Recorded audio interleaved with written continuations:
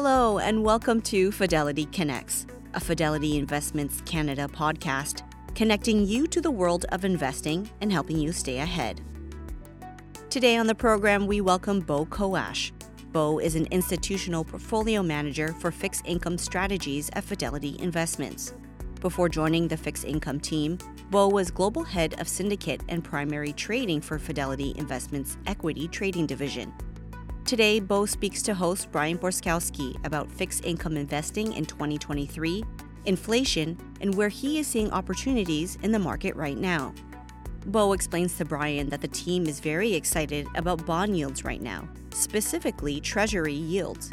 He says Treasuries, whether Canada or the US, are at its cheapest levels in decades. He notes investors should be nimble and ready to act as there aren't many instances to buy yields this cheap. Brian asks, with the exception that the Fed might lower rates in 2024, does that mean you want good yields or capital appreciation from fixed income? Bo says, ideally, you want both, but his team thinks yields are going to be the winner. Bo also touches upon inflation and its effect on fixed income, and he also speaks about the diversification of the fixed income portfolio. This podcast was recorded on February 23rd, 2023.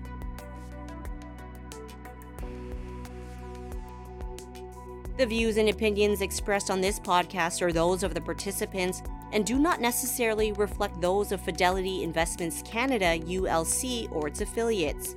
This podcast is for informational purposes only and should not be construed as investment, tax, or legal advice. It is not an offer to sell or buy or endorsement, recommendation, or sponsorship of any entity or security cited. Read a fund's prospectus before investing. Funds are not guaranteed. Their values change frequently, and past performance may not be repeated. Fees, expenses, and commissions are all associated with fund investments. Bo, thanks for being here. Hi, Brian. Thanks for having me. So let's start up with the big picture. We've seen inflation numbers, not maybe coming down as fast as people would hope. In Canada last week, it fell a bit, kind of the year over year numbers to 5.9% from about 6.3%. In the US, it's gone up a little bit. Again, the Fed minutes saying they're going to have to keep increasing interest rates. What do you make of all this? Where are we at? Is inflation going to continue to be a problem? It's the big question that is almost unknowable from this point, but let's just break it down. So there's a few really sticky parts of inflation. The OER, it's the owner's equivalent rent. That's about 40% of CPI, core CPI, is shelter. And that's the big unknown, is how is shelter doing? We talked to a big client last week. They thought that the OER, the owner's equivalent rent, maybe had not finished going up, that there was still some value that wasn't being recognized in home values that becomes that owner's equivalent rent survey question. So, but that said, if you look at real-time data in Zillow or Redfin and those kinds of numbers, it looked like the housing was starting to correct. So the big question mark is what is going to happen in terms of that OER number. Then you see, big earnings beat at some of the big housing builders here in the U.S. This past week. So you've got those housing stocks are up. So you've got maybe a little bit of a pivot from the market believing that maybe we had reached terminal Fed funds rate at, say, that we weren't going to get to what the Fed wanted, 5 3/8, 5 1/4, that maybe the 4 3/4 was going to be it. And now we're pivoting back. The market's pivoting back over the last 2 to 3 weeks to saying, okay, we're going to be at 5 3/4 most likely, and we're not going to give back any basis points until after 2023. 3 weeks ago, it looked like the Fed funds futures we were going to give back maybe 2 of those moves by the end of 23, which no market participants really believed, but the market was starting to believe that, at least in Fed funds futures. And so I guess, what are you seeing in the bond market? What does this mean for yields and the work that you're doing? So we're actually very excited about bond yields, and let's separate. There's 2 kinds of bond yields. One is the U.S. Treasury yield. That's at the highest levels that we've seen really since the mid 2000s. We have a kind of a saying that we have now where if you don't like bonds today, you just don't like bonds. And we kind of giggle after we say it. It is a bit pitchy and cute, but it's actually true. We may never get these kinds of yields again, given long-term demographics, given if the Fed does fix inflation. Usually 10-year yields are very highly correlated to GDP growth. And GDP came out this morning that we're anticipating something like a mid-twos GDP. So how can you have GDP at 2-ish%, 2.5, 2.7 in that range, and inflation still running hot? So at some point, we think we'll get back to it. Ideally for clients, though, we would love to see yields stay here for a while so our clients can get a very good annualized return from the coupon, which is elevated right now. Many of our strategies, if you look at the benchmark, the Bloomberg Ag, which is the biggest benchmark out there, it's yielding just under 5%. We've got strategies that are 6%, 7% yields in that range. Those are very attractive yields for the long haul, given that, with the start of 2022, it's 3x what you could get for yield in any one of those benchmarks or strategies. So we're excited about the yield, number one. Great. And I want to talk more about that, but just to pick up on just one thing you said there, GDP growth expected to increase by 2%. But we're all, people are calling for a recession. That doesn't seem to be materializing. And without, you don't need to predict the future as to whether one's going to come, but how do those things line up? Our anticipation of a recession versus the continued GDP growth? That's what the market's struggling with. So we started getting questions halfway through last year from pretty savvy clients saying, what do you think of recession here, recession odds? And we haven't seen a strong case for recession in any one of the numbers. And I always like the Howard Marks quote, there's two kinds of forecasters, those who know they're wrong and those who don't know they're wrong. So kind of forecasting a recession is very difficult to do. Back in 1994, when the Fed moved 7 times, we ended up with a soft landing then. This is the most that we've grown rates in a short amount of time. We're up about 450 basis points this year. Back in 1994, we were up 300 basis points. You could argue, and I think Bullard said this yesterday in a CNBC interview, that 250 of the 450 was necessary just to get back from a disaster shutting down the economy, COVID reaction, and now that so it's really 200 basis points of real kind of rate rising. Back in 1994, we had a soft landing after 300 basis points, but we only had a negative 2.9% return because the Treasury yields in 10 years were close to 6%. Last year, we had a starting Treasury yield of or the ag yield at 1.5%. So we had a negative 13% return. So it was all the bond math that gave us those horrendous returns last year. And we feel like that's not going to be on the table. We won't have a repeat of 2022 in the bond market where the Fed's got to raise another 450 basis points, if that makes sense.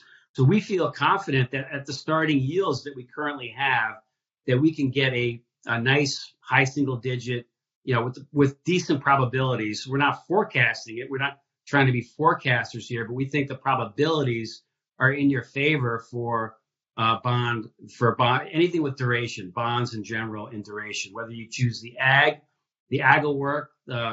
Active management will work even better over time. So we like either one of those with a duration kind of mandate. What if you could talk a little bit more about kind of the work that you're doing? So do you look globally for opportunities, and where are you seeing opportunities today? So we have a wide open menu. So we have multi-asset fixed income. So we can go anywhere in fixed income.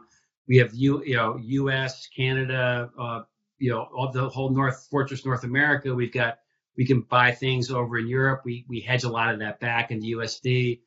We can go anywhere. And what we're finding is what's the cheapest asset class out there is just pure old yield. So, government treasuries, whether they're in, Canada or US, that's kind of at the cheapest level that we've seen in many, maybe 2 decades. When you get to things like corporate bonds, high grade corporate bonds, high yield, leverage loans, some of the risk EM, some of those sectors are being priced, kind of, they're not that cheap. So they're not reflecting any risk of recession. We're not getting a discount on buying those. They represent decent value, but not great value. So we've kind of underweighted some of that in our portfolios across the board. And we're really now focused on having a lot more of good old, treasury yield in our portfolios, given that, we're close to the 95th percentile over the last 10 years of pricing in just pure old treasury yields. So that's what's making all bonds attractive. And we're not chasing where we're not getting paid for taking the risk. You don't want to be loading up in high yield at fairly tight levels with potential of there being a recession, even though we think it's going to be a light one. There still is going to be plenty of ample opportunity to buy bonds at cheaper levels. We tend to get 1 to 2 chances a year on average to buy risk assets at pretty cheap levels, because you'll always get a little bit of a panic, whether it's the UK pension issue that we saw last fall, and Japan was selling some agency mortgages that widened those spreads out, and that got very attractive for about a week, and then it went away. So you just got to be nimble and ready to act in this kind of a market. And so we're kind of biding our time. We spread the risk around the portfolio, but we really do like that treasury yield right now. Is that typical, or is that unusual that you can find all these opportunities in sort of the traditional treasuries and not have to look outside for higher yields? Yeah, it never hardly ever happens. But we typically, if you follow us and if you looked at our positioning in 2007 or 2006-07, right before the great financial crisis, spreads were tight. Same idea. Spreads were tight around the world. Spreads in risk assets were very tight. So we were selling risk assets and we held treasuries. So we kind of go where things are cheap. And then when the opportunity presents itself, we've got all these treasuries that we can sell at a moment's notice and take advantage for our clients. And that tends to add a lot of relative value over long periods of time. We did it in 08-09. We did it again in 2011, European crisis, 2013 taper tantrum period, the 2015 and 16 energy crisis when oil got down to $20, actually negative prices with inflation. And then 2018 Fed policy error. And then again in COVID shutdown, we had lots of treasuries and not that many risk assets. So we flipped into lots of risk assets when we had the chance in all those cases. What about duration? How do you approach duration today, and how does that factor into the moves that you make? So duration is it's a really hard concept for lots of people outside of kind of the industry to understand. But those of us in it, it's the interest rate movement. It's the sensitivity of our portfolios based on rate moves. And so we've been able to, in 2022, for example, our portfolios are kind of more wide open portfolios, had lots of front end floating rate paper, up to 40% of it. We like duration now, so we've closed that gap. We were probably underweight 2 years of duration last year, and now we're closer to about a third of a year short duration. And we just think that's going to be the opportunity. And we might be wrong for another 20, 30 basis points with the way the Fed is kind of reacting, or the market's reacting to Fed comments. I know the minutes just came out, and it was described, this morning by some pundits as there's just two kinds of hawks at the Fed. There's a little bit of a hawk and a lot of bit of a hawk. So, but there's nobody dovish in the Fed lineup. So we feel like, we could be wrong for 20, 30 basis points here out the curve, but we feel like we're in good shape, and we don't want to miss if we get a gap and we see treasuries rally like a son of a gun, because that could easily happen in this kind of market where that is where the cheap bonds are today. So we like our positioning. We have huge margin of safety, but we think we can make decent money with that and then be ready to go if there's other opportunities and risk. So, and then how do you, I guess, one thing you mentioned that the Fed might lower rates again in 2024. So what do you like, the yield, or do you want some that price appreciation when interest rates fall? Yeah, we'd love to have both all the time, but this is the market where I think, we are rooting that yield is probably going to be the winner, right? Because we're starting at really good yields. In years past, when you have a low starting interest rate, you have to rely almost 100% on total return. This is a bit of a mix where we think we'll have largely returns from yield and maybe a little bit of total return, because if the Fed's on hold until 24, you were probably not going to get a lot of price appreciation. It'd be nice just to get the bonds in the portfolio, let them carry for our clients, and get them that nice juicy 6-7% yields, and then hopefully down the road we'll get an adjustment from the Fed. I'm curious about, diversification in a bond portfolio. I mean, you talk really about sort of holding all these treasuries, leaving kind of the the non-investment grade, out of the portfolio. But when we talk about equities, you want a mix of kind of everything. How does diversification look within a bond portfolio? So we still have, and I don't want to make you think we have 0% below investment grade. We still have about 25% below investment grade. We're at the low end of the range. We tend to range between 25 and say 40% below investment grade. So because we're not getting paid a lot for taking the beta risk or the risk of the high yield market in general, we're selecting securities that we think in high yield that have chances for idiosyncratic returns, like upgrades back into investment grade, or short bonds that are rolling down the curve quickly, even though we're inverted. We think at some point we are going to get a steep curve in the front end, and that over the next couple of years, you'll have some roll eventually. But companies that maybe are buying back their debt, they have policies that favor debt buyback. Anywhere where we think a company is favoring bondholders over shareholders, that's where we want to own. And there's a lot of double Bs. And when I say below investment grade, we tend to focus mostly on the double B sector. And that double B sector can act a lot like triple Bs versus the single Bs and triple Cs, which are completely different. The triple Cs are basically 25% of those will go bankrupt every 3 years. So you've got a high margin of error and a lot of bond picking in triple C space. But we tend not to focus. We have very small, 1% or less in our portfolios that are triple C, and that's mostly from the loan portfolio. So we feel good about our diversification in the double Bs. We got lots of different industries. We love our CLOs. We've got about 6-7% in AAA, AA CLOs. Those are very diversified baskets of loans. And then we've got nice treasuries. We've got high grade corporates. So we do have a nice mix. The nice thing about fixed income, though, and diversification you're speaking to, is we finally have treasuries that will act and protect portfolios where it didn't last year. So we lost that diversification benefit in treasuries last year because of rates went up so fast. It had negative returns in long treasuries, down 27-30% in long treasuries.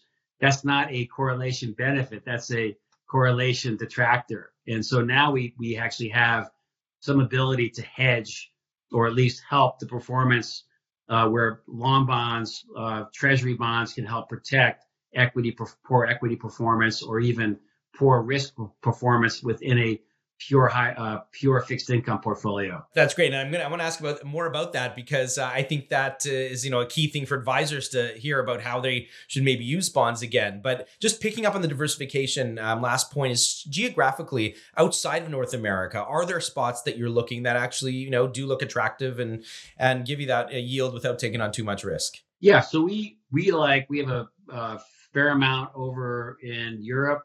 It's a global credit strategy, hedge back to USD, and it's really all the national champions banks. And we do kind of down the cap structure in those banks, so we're getting really good yield for those. It was a little bit dicey last year.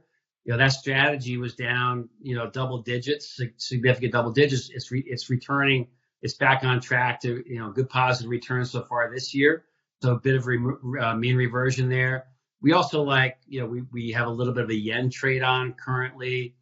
We think that's going to be a reversion to the mean. We have some Brazil on. We like Mexico in general, kind of that fortress North America approach. When you think about bringing some of the supply chains back to at least maybe not to U.S., but maybe to Canada, to Mexico. so we can get closer to our supply chains. There should be a good benefit to that. We also have, we all figured out that we need oil for a decent amount of time still. We're not going to be able to survive just on some of the alternatives. So we've got Pemex in the portfolio. That's a Mexican. That's basically a big oil entity down in Mexico that's got very tight relationships with the government. It's a implicit guarantee. So you've got Pemex, you've got also our friends to the north, produce a lot of oil and energy. So we think that there's lots of opportunities all over the place for buying good bonds in the world today. So we like some geographic diversification, and we've got our eyes open to lots of different areas. And we're seeing PMI. Some of the purchasing manager numbers are getting better around the world. China's even coming back. We don't have China exposure necessarily, but it's nice to see PMIs return across Europe, at least getting better or less worse. So when you see that first derivative move is when you tend to see the acceleration in asset prices the most. Yeah, and I feel like maybe this entire conversation is culminating to this one question. Are bonds back? Sounds like it. But for the last 10 years, they've been, our people have been saying bonds are dead. We don't want any bonds in a portfolio. Are they back? It's because those low yields we were talking about. And when you get the Fed or the U.S. Treasury's got to write a lot of paper to basically break even with our budget, you've got a lot of supply out there. And so, but you had the whole rest of the world was buying our bonds. Keeping yields really low, and then you had Fed policies that QE and keeping bond levels tight. So you can even argue now that there's big interest from the Treasury to keep yields tight bond yields tight because they've got to still write more paper, right? So I think there's a lot of momentum around keeping bond yields lower, but that said, bonds are definitely back. I do a lot of conferences. We are out there with our competitors. I'm not sure if any one of our competitors said anything all that different. I mean, we all have not seen these levels in 2 decades. So it's hard not to get excited and support that, we could have some decent returns especially on a risk-adjusted basis when you view that bond risk or volatility in most of our bond strategies, whether you're talking about Fidelity or anyone else's, tend to be around currently 4 to 5 volatility.